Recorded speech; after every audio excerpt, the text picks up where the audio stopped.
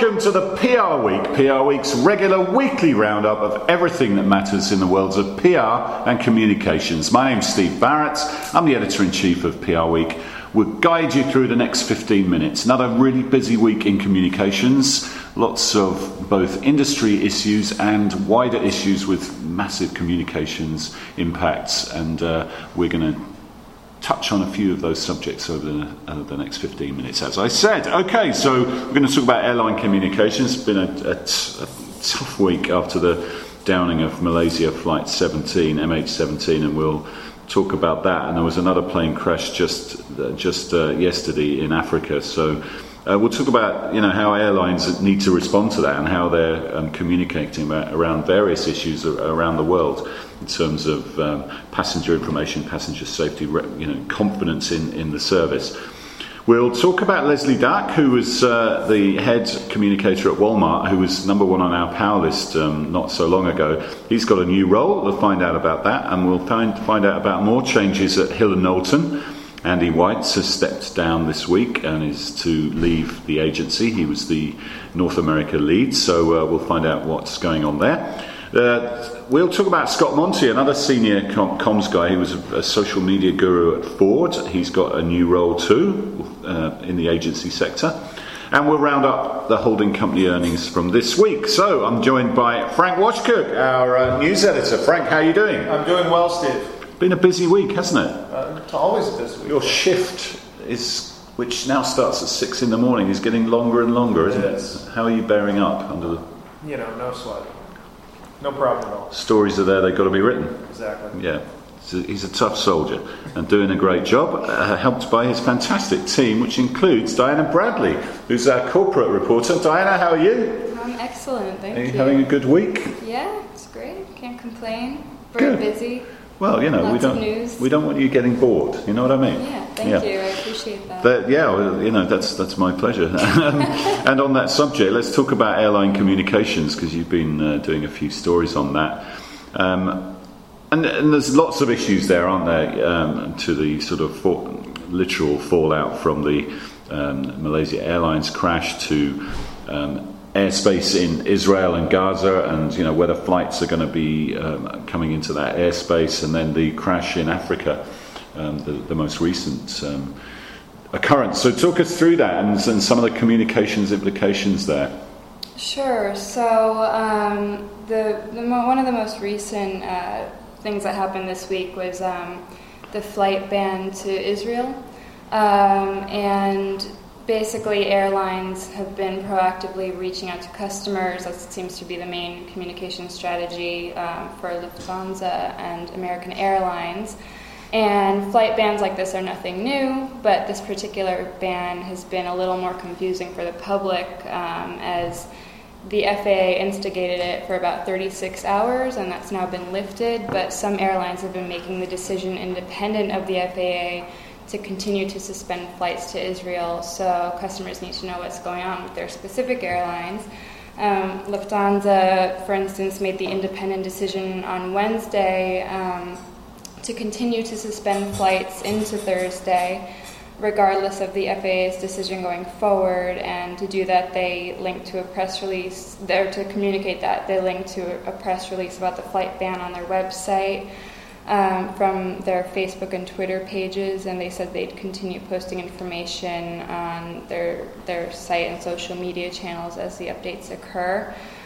They've also been reaching out to affected customers by texting or calling them directly. That seems to be the main way that airlines are communicating in an instance regarding a ban. Yeah, airlines are in they're one of the industries. A lot of them are in the travel and hospitality industry that have to act immediately, don't they, with customer service and make sure their social channels are all aligned, and that they're dealing with general issues like this as well as individual issues that passengers might be dealing with. Strangely for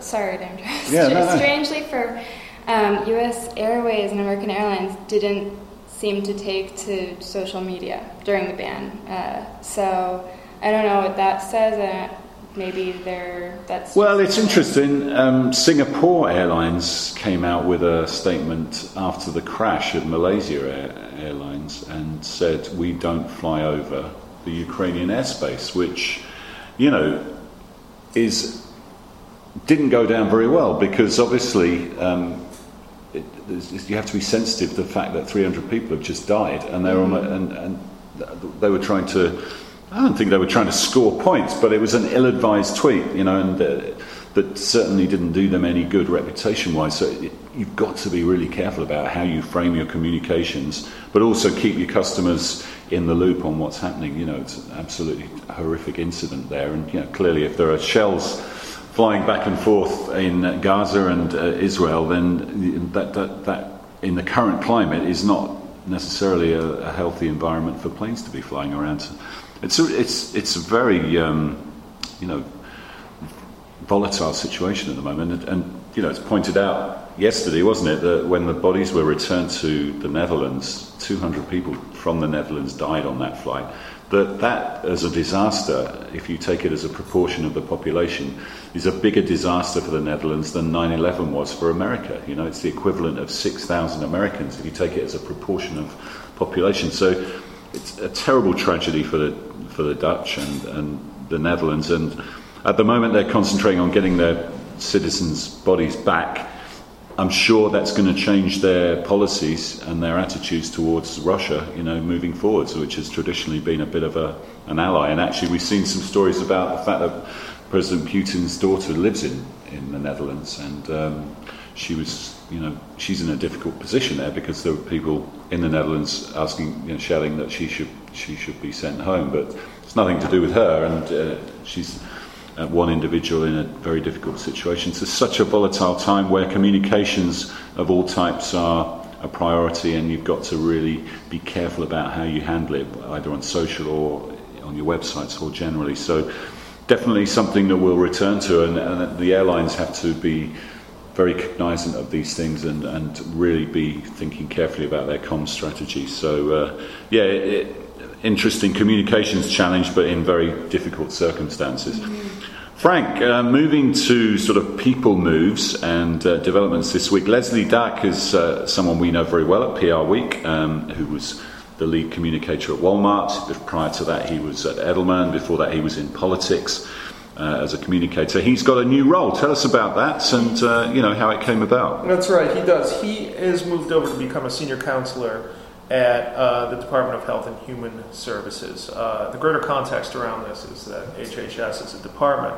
Their reputation has taken a gigantic hit in the past year because of how botched the rollout of the healthcare.gov site was, as well as a number of the state websites that were associated with helping people get health insurance through the Affordable Care Act. So quite a reputation struggle for them over the past year and a half even. So he has stepped into that role. It's important to note that the current Secretary of Health and Human Services used to report directly to him at Walmart, used to run the Walmart Association as the director of its women's empowerment initiatives and things like that. It's also interesting in that Doc also has a history in politics. I think in PR world, people tend to associate him with Walmart first and foremost, and then maybe Edelman because he had worked there previously.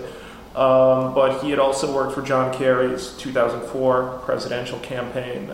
He had worked with the folks in the Clinton White House a bit a few years before that. So he definitely has an understanding of both the political aspects of the job as well as running a big, diverse organization that has to try to accomplish a lot. Yeah, it's very true. Lots of senior communicators start their careers in political communications, don't they? Right. Working with politicians or working in that environment, and a lot of those skills come in really useful later on when they're working with brands and corporations, and a lot of the campaigning skills, for example, come over and are increasingly being used, especially in this day's age of social media. So yeah, an interesting return there, and an interesting it's all about contacts as well, and who you know and who you've worked with in the past and who you feel confident with. So a slight reversal of roles there, that he's now working for someone who used to report to him, but it's an advisory role, isn't it? It's not like a full-time job. And it's also worth noting that he had there were a lot of political implications to his work at Walmart. He was given a lot of credit for Walmart's work on the Let's Move initiative with Michelle Obama, for instance, and things of that nature. That's true. So yeah. he's definitely straddled both of those lines during his Sure, career. it's good to have him back. Good to have him back in the industry. And the person who replaced Leslie Duck was Dan Bartlett, who That's right. Another former government political operator, and of course Dan was replaced at Hill & Knowlton, where he moved from, by Andy White, and we've got some news there this week. Right, so Andy is stepping down as the U.S. President and CEO of Hill & Knowlton Strategies. He is going to be replaced somewhat indirectly by Mike Coates. Now, he's currently the Chairman and CEO of Hill & Knowlton in Canada, and he's going to take a slightly different role as CEO of the Americas, so sort of merging a few different roles into his new role that is part of a promotion, if I could explain that in a complicated way. That's as clear as mud, Frank. Andy White's last day at Hill & Knowlton is going to be August 1st. So, interesting move by H&K there to merge a few roles into one. Well, yeah, I mean, it's been a tough, I think it's fair to say it's been a tough 2 or 3 years for Hill & Knowlton, both on the business front and on the personnel front.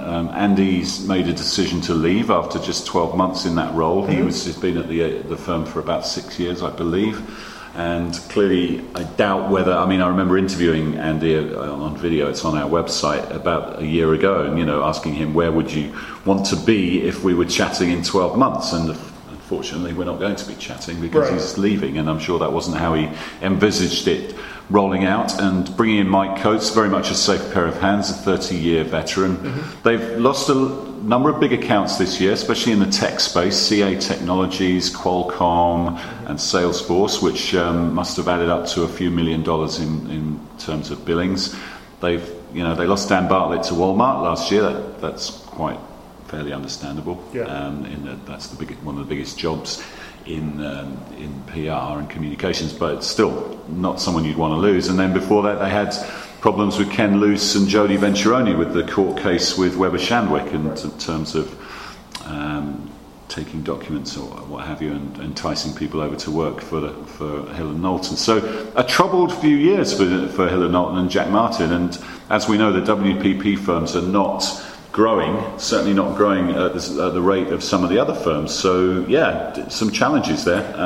Definitely are, and I think that it's fair to say that there's a lot of second-guessing around the industry about the merging together of the former Public Strategies and the former Hill & Knowlton into one group. Yeah, and whether that was a wise move, but we'll see how that pans out. Another people move, a very high-profile one, Diana, was Scott Monty, who used to be social media guru at Ford and sort of left recently. He's actually now turned up in PR agency land at another example of friends and contacts, I think, in that Scott was quite friendly with Todd Deffrin, who's one of the main players at Shift. But talk us through that. Sure. So Scott Monty joined Shift Communications in the newly created role of EVP of Strategy on Monday. He'll work remotely from Detroit to collaborate with the firm's offices in Boston, New York, and San Francisco. And he'll report to Shift President Amy Lyons. He'll work on new business development, offer strategic counsel to clients, and help the firm as it continues to define its services and look for partnership opportunities with outside organizations. He'll also be a public face for Shift at events and through speaking engagements. And they basically created this role for him so he would keep their growth going. They grew 30.8% in revenue last year, up from $14.2 million in 2012. Basically he left his role at Ford as global digital communications leader in May, and Angie Kozlewski, previously Ford's global marketing, sales, and service communications manager, immediately assumed his responsibilities with the new title of global marketing and digital communications manager. Yeah, that's interesting, isn't it? This sort of service communications, because having customer service allied and integrated with social is very important.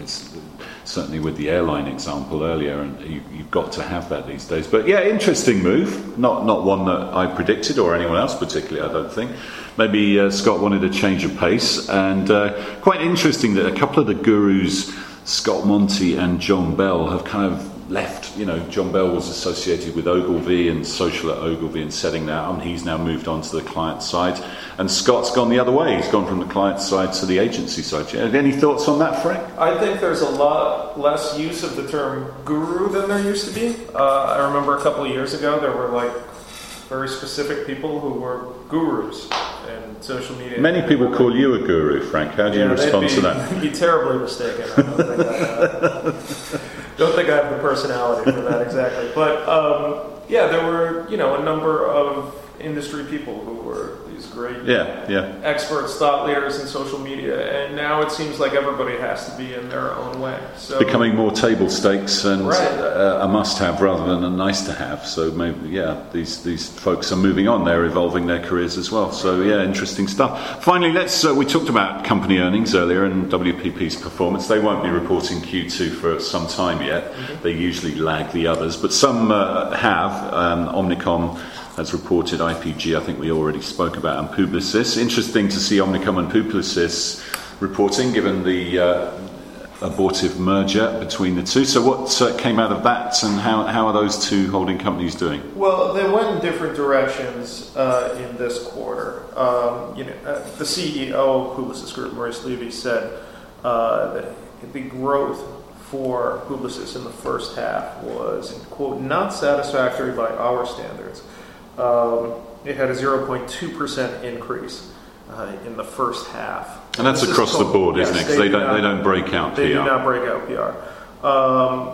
So definitely flat revenue growth for Publicis in the first half. Now, if you look at Omnicom, it's a different story. Their PR revenue is at 4.1% organically in the second quarter of the year. PR is up 2.7% organically for the first half. But if you look at Omnicom overall as a holding company, including the ad agencies and the other marketing firms, the revenue is up 5.8% organically in the second quarter. So a much more positive. More positive. Not as positive as IPG, no. But better than last year's performance, I believe, year on year. And did they talk about costs associated with the merger? Yeah, the costs associated with the merger is essentially has taken a lot of money away from shareholders in terms of net income. But if you look specifically at Q2, you're talking about a 1.8 million pre-tax charge related to... So this is who? Omnicom? Or? Yeah, this is Omnicom for the collapsed merger with Publicis. They said that the total impact of merger-related costs on net income available to shareholders just for the quarter was $9.2 million. For the first 6 months of the year, it would be $2.6 million of that total effect on net income. Publicis was not as forthcoming with what sort of financial effects the dropout of the merger had on it as a holding company, but definitely millions of dollars in impact from the Omnicom side. Yeah, I think there's a cost there in terms of financials, but there's the opportunity cost as well, isn't there? And the time and the senior resource that was taken up with it, the people who left because they thought that their talent prospects were not going to be so good in the new organisation. So there was a fixed financial cost, but also the opportunity cost and the ability to almost you're standing still while this goes on. You can't grow and you can't develop your business. And Levy actually said that in their earnings statement, on the phone call, on the conference call. Essentially said that Publicis underestimated the amount of time they were going to have to spend on the merger. Not sure why. Interesting comment. Surely a big merger like that, the biggest in advertising history, was going to take up some time. So that's a slightly confusing comment. But anyway. All right, thanks, Frank. And that's pretty much all we've got time for. We've got our conference coming up, Good Business, Better Business, on the 16th of September in New York City. We've got the best lineup of speakers I think we've ever gathered, with CEOs, CMOs, and high-profile CCOs, global CCOs. So do check the agenda out online and get your bookings in. I think there's a flash sale on at the moment, so if you do it over the next day or so, you may get a little discount. But tickets going fast for that. And awards, PR Week awards, open for entries. So hope you're working on those and moving towards getting your best work in. But that's all we've got time for at the moment. We'll see you next time on the PR Week.